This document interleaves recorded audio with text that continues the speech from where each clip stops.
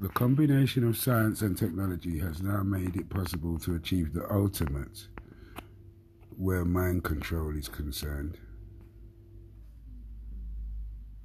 The human brain consists of billions of neurons. These are specialized cells that store and transmit information by electrical and chemical signals. The brain is made up of three main parts: the brainstem, which consists of the spinal cord, the cerebellum, located at the back of the brain, is deeply involved in regulating movement, motor learning, maintaining equilibrium.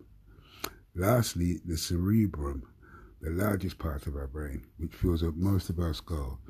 It houses the left and right cortex and other smaller structures. This part of the brain is responsible for conscious thought, decision-making, memory and learning processes, communication and perception of external stimuli.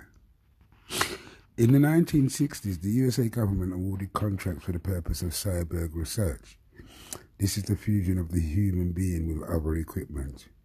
Research also continued on the use of electromagnetic waves, especially Tesla waves, implants, and other electronic devices.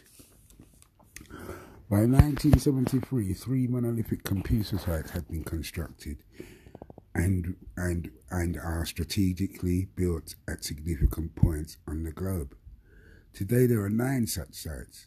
At each of these sites there is aisle upon aisle of state-of-the-art computers. These computers are constantly maintained by dozens of people to ensure they are kept running. These super beast computers are able to store vast amounts of information. In fact, they are monitoring most communications on the entire planet. Even the voice prints of hundreds of thousands of US citizens are hoarded in these supercomputers.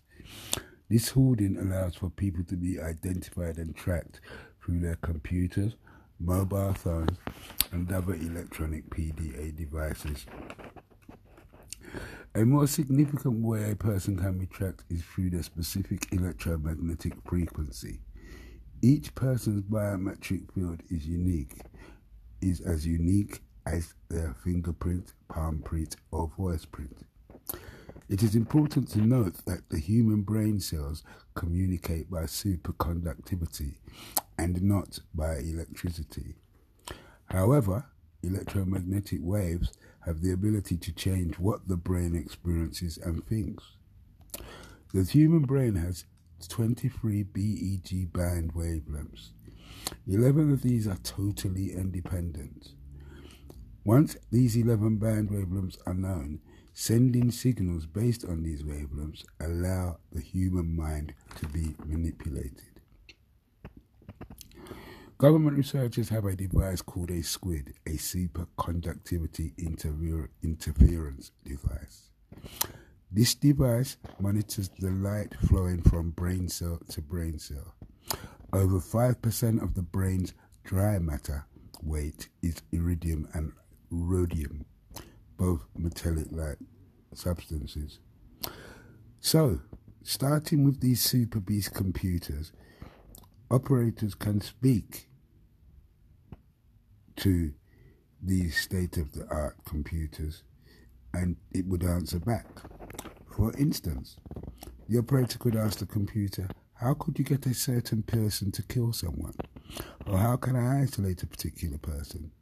The computer would spit out a plan almost instantly, telling you all the people around the subject who could be manipulated to cause the end result. You could ask these computers about almost anyone on the planet, and it would probably be able to pull up some sort of information on them. When it comes to selection of individuals who have and are still being experimented on when it comes to the secret practices of mind control, the prime victims are those from the vulnerable, such as single women, people who are already programmed with trauma-based mind control, psychics, people not highly regarded by society, such as minorities, criminals, street people, the mentally insane, who would not be able to find a support system to help them fight the experimentation. Many of these victims would be unaware that they have secretly had some form of audio or other implant secretly inserted into some part of their anatomy years before the mind control experimentation started on them. So getting back to once a person's prime fact is known, in other words, their unique biological frequency identified, it is then possible to remotely implant thoughts and voices into their minds. Being as thousands of these mind-controlled individuals, slaves, victims, call them what you will, are linked directly to these super beast state-of-the-art computers, various methods can be used to control the behavior of numerous people. The tracking of an individual is done remotely and is known as remote neural monitoring. In most cases, this monitoring is done privately by an operative who is representative of the organization of the authority allowed to carry out these practices. Now that you have been identified and are being monitored for this mind control way, all the handler operator has to do is send electromagnetic frequency signals directed to you, directed to your central nervous system, thus creating brain stimulation signals.